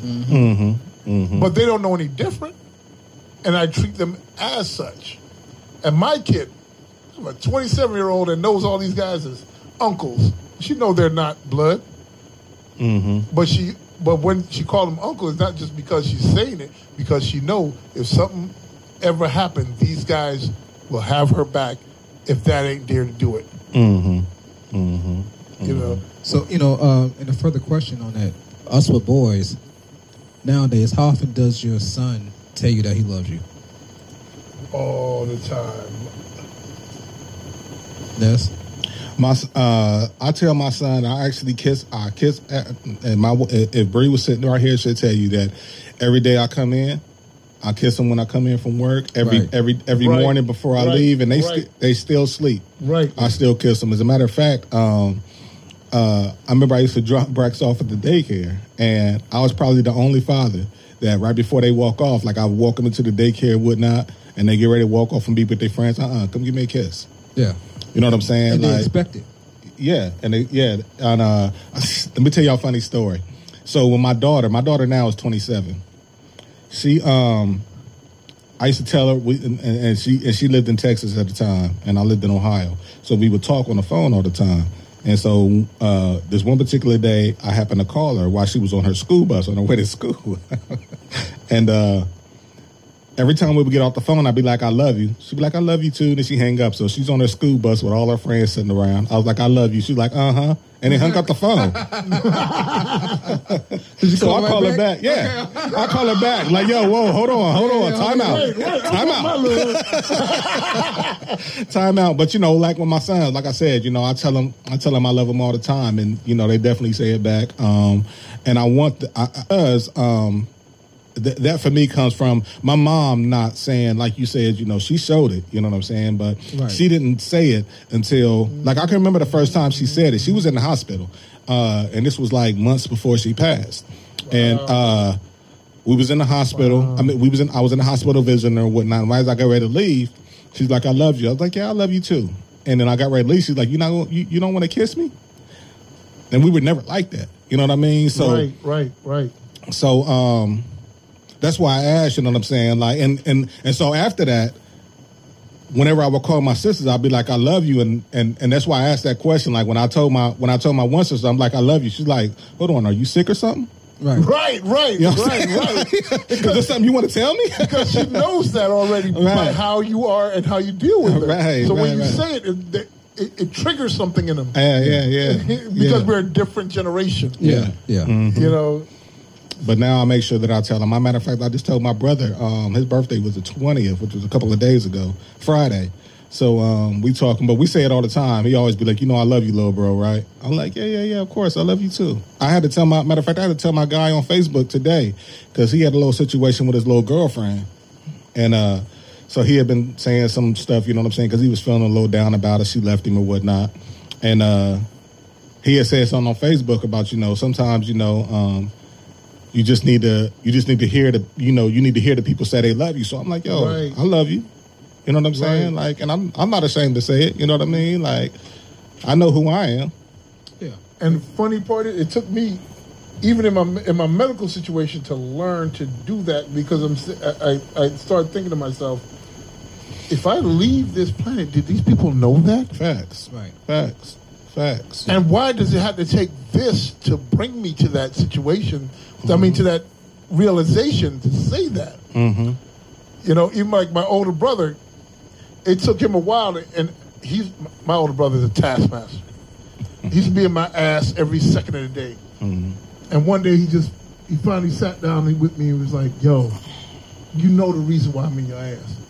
Because I love you. I wouldn't waste my breath on anybody else. Right. It's the reason why I'm always on top of you." Mm-hmm. I'm like, I get it, but it's good to know it and hear it. Mm-hmm. Mm-hmm.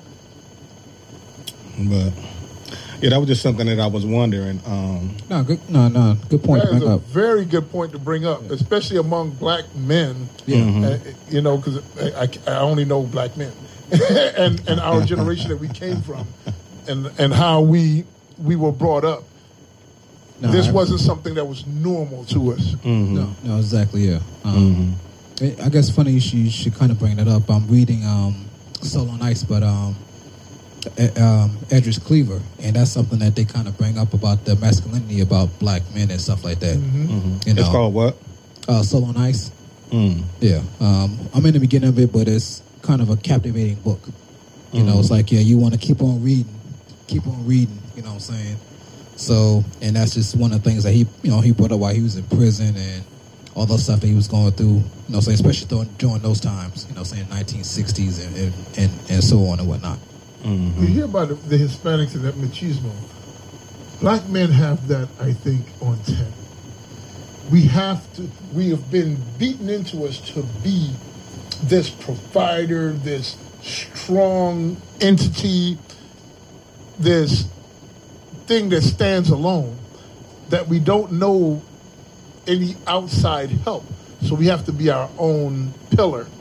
And now we're learning that we can have that vulnerability. It's not even a vulnerability of the ability to let people know how we feel about them. Mm-hmm. Mm-hmm. It's not a vulnerability, it's a strength.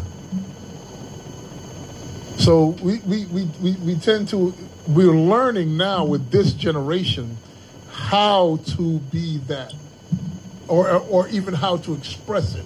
Right. Nah, exactly. Yeah, do y'all tell y'all's girlfriends or wives or whatever, or boyfriends and sweets, Kay?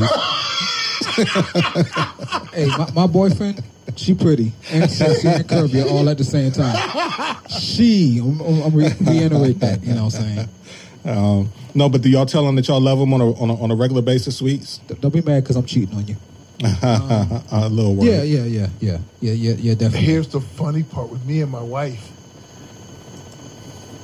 We went through a learning process with that, and she was the one that caught it before me. And she came to me with the idea of, when she saw me interacting with my mom, she was like, I get it. I see why you don't express that. And through me and her and the years that we've been together, it became easier to do that. And it wasn't that, oh, I didn't love you. I thought that the only way a man is loved is by what I can give, produce, and protect. And she was like, no, it's just by you being here. I mean, this woman broke me down from... She's the only one that know the hulking guy that she have, where his soft side is. Everybody else just sees big, black, dangerous, black looking guy, and it's not who I am. Right. You know, so yeah, great question. But it took me a while to learn how to do that and how to express that to other people. It's, you know, that didn't have my blood coursing through their vein. Yeah, that was something that Bria and I had an issue with. You know what I'm saying? Matter of fact, not too long ago, where, you know, like, as we said, you know, I'll do different things. You know what I'm saying? To express my love, but sometimes I wouldn't actually say it. And you expect them to know it, and they don't get it. Right. I want to hear it. Right. Because that's what I did too. I was the same thing. I was like, but I thought you understood it because I did X, Y, and Z. And they're like, no, sir. The Louis Vuitton bag didn't say I love you. My wife cared more about cards than she cared about gifts. Mine too. and you know, saying she was like, yeah, I want a card. I'm like, you know, I'm like, man, all you gonna do is throw it away. Just like, throw it away. I bought you a $2,000 bag. Yeah. and you know, saying like a bouquet of flowers. I'm like, they're gonna die in like 2 weeks. Thank you. But it just shows that you do care about them enough because that's what she wants. And now, because you know her well enough to know that's what she would appreciate. It took me a while, right? You know, well, see, I would gladly. I would gladly stop buying purses and stuff if I could just suffice. And she look at him like, yeah. Please don't stop doing that part.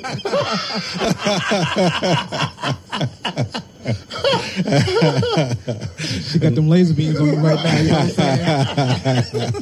saying? If it was only that easy. God, it was all right. I could buy you 10 cards a week.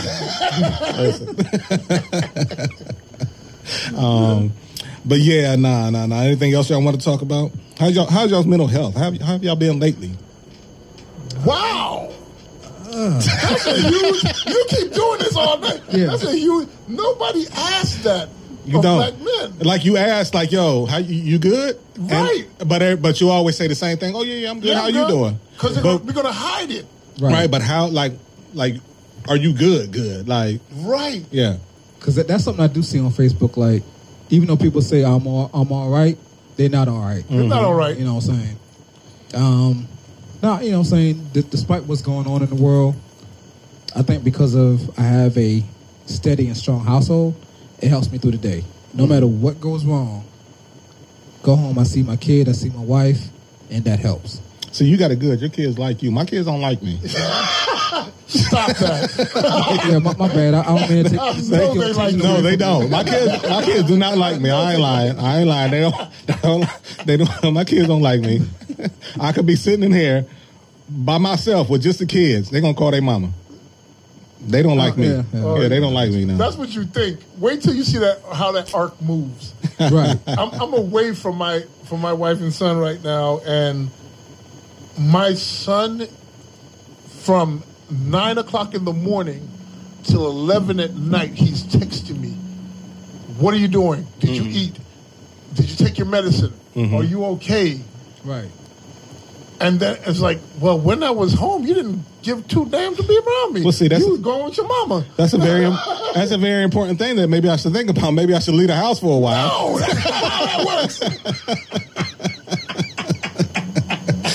Maybe my wife will text me more too. Hold on. It's just we might be one on of to something. Weird things that you, when it's there, you not take it for granted, but you're like, Dad's right there. Yeah. I can reach out and touch him. Yeah. You know, and from what my end, I have one boy and one girl. On the male side, I don't know if it's that weird protective thing that comes with the DNA. He's with his mom. My daughter, she can't leave my side. She thinks she's my mom. I go out and order food. She's like, no, he's not eating none of that. He needs this kind of diet. No, he's having this. And I'm like, you're not my mom. She's like, whatever. Now my oldest daughter, she texts me all the time. Right. She texts me every day, for whatever it is, you know. Sometimes it's money, but but she texts me all the time. But like my babies, no, none of that. Because you're there, huh? Like you're right there. Like my daughter, she used to be a daddy's girl. There was a time. Well, hold on. It was a time when she couldn't stand me. I ain't gonna lie. Like when she was every kid. When she was first born. My wife used to go. She went to when she was going through getting her master's degree. My kids used to stay with me while she was gone. My daughter would cry from the time my wife walked out of the door until 4 hours later when my wife walked back. No bullshit. I'm not exaggerating one bit. Like she gonna be a singer because she has some lungs on her. She would cry the whole time. And then after that, you know, she was a daddy girl. But then something happened one time. I had taken my son, my little son to Columbus with me, and that right there, that clicked something in her mind where she's like, "Fuck daddy." Now she all up under her mind. Like you would think that, you know what I'm saying? Like you gotta watch their little punishments. Like my daughter, me and her got into a situation, and it was the first time she got a no from me. And oh my goodness, it went left. I called her mom. Everybody was like, wait a minute, that's the monster you created. You never told that girl no, and the time you give her a no, it didn't sit well. So don't take it as that. Take it as they're giving you their silent treatment or their punishment for Dad never did this to me. But let God forbid something happen to you. You'll see your champion. Well, lucky them. I'll be around until they 90 years old. 90, so. Right? Yeah, no doubt. They ain't got to worry about that. But is that it for the evening? Y'all didn't answer me though. Y'all good? Y'all didn't answer. Yeah, I'm good. No, absolutely good. Yeah. All hearts and minds are clear. All clear. Yeah, all clear, man. Those of you who know what it is. Yeah. If you know, you know. You know. Any shout outs?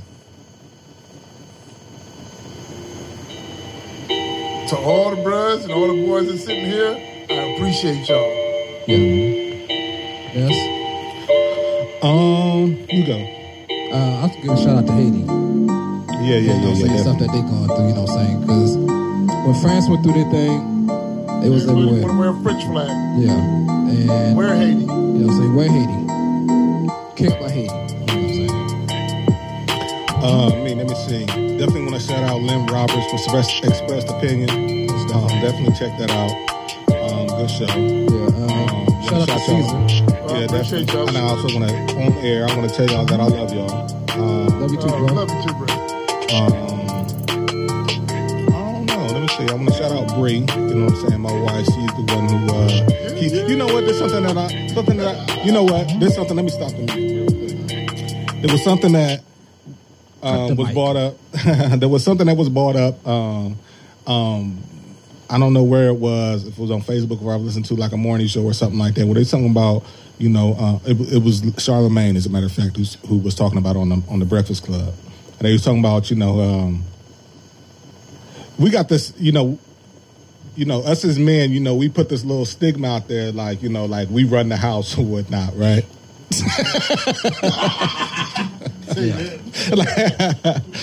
like we run the house, and that's all bullshit. You know what I'm saying? Like Like I'm not like I said, like my kids don't even like me like that anyway. Like I'm just only here, you know what I'm saying, just for like I'm kind of like the enforcer in the house, you know what I mean? Like you're the protector of the castle. Yeah, so she runs it. Yeah, she definitely does all the running, you know what I'm saying? Like, and I think that's the thing that, you know, we want to act like we the big men or whatnot. Not saying that I'm not, you know what I'm saying? Don't get me wrong, but don't be afraid of it. Yeah. I realize that, you know, this is my house, but it's not my house. Appreciate your role. Your role is to protect that house, and her role is to run that house. Appreciate what you are and what you're doing, because she appreciates it. As you know, so appreciate where you're at. But yeah. Back to the regular schedule program. Bring back the music. I just want to say that because I didn't want the music to run out. But yeah, yeah. So that's my shout out for the evening. We good? We good. Okay. So we're gonna smoke something. We're gonna drink something. And we're gonna say whatever's on our mind. Thank y'all for coming out. God bless you. Good night.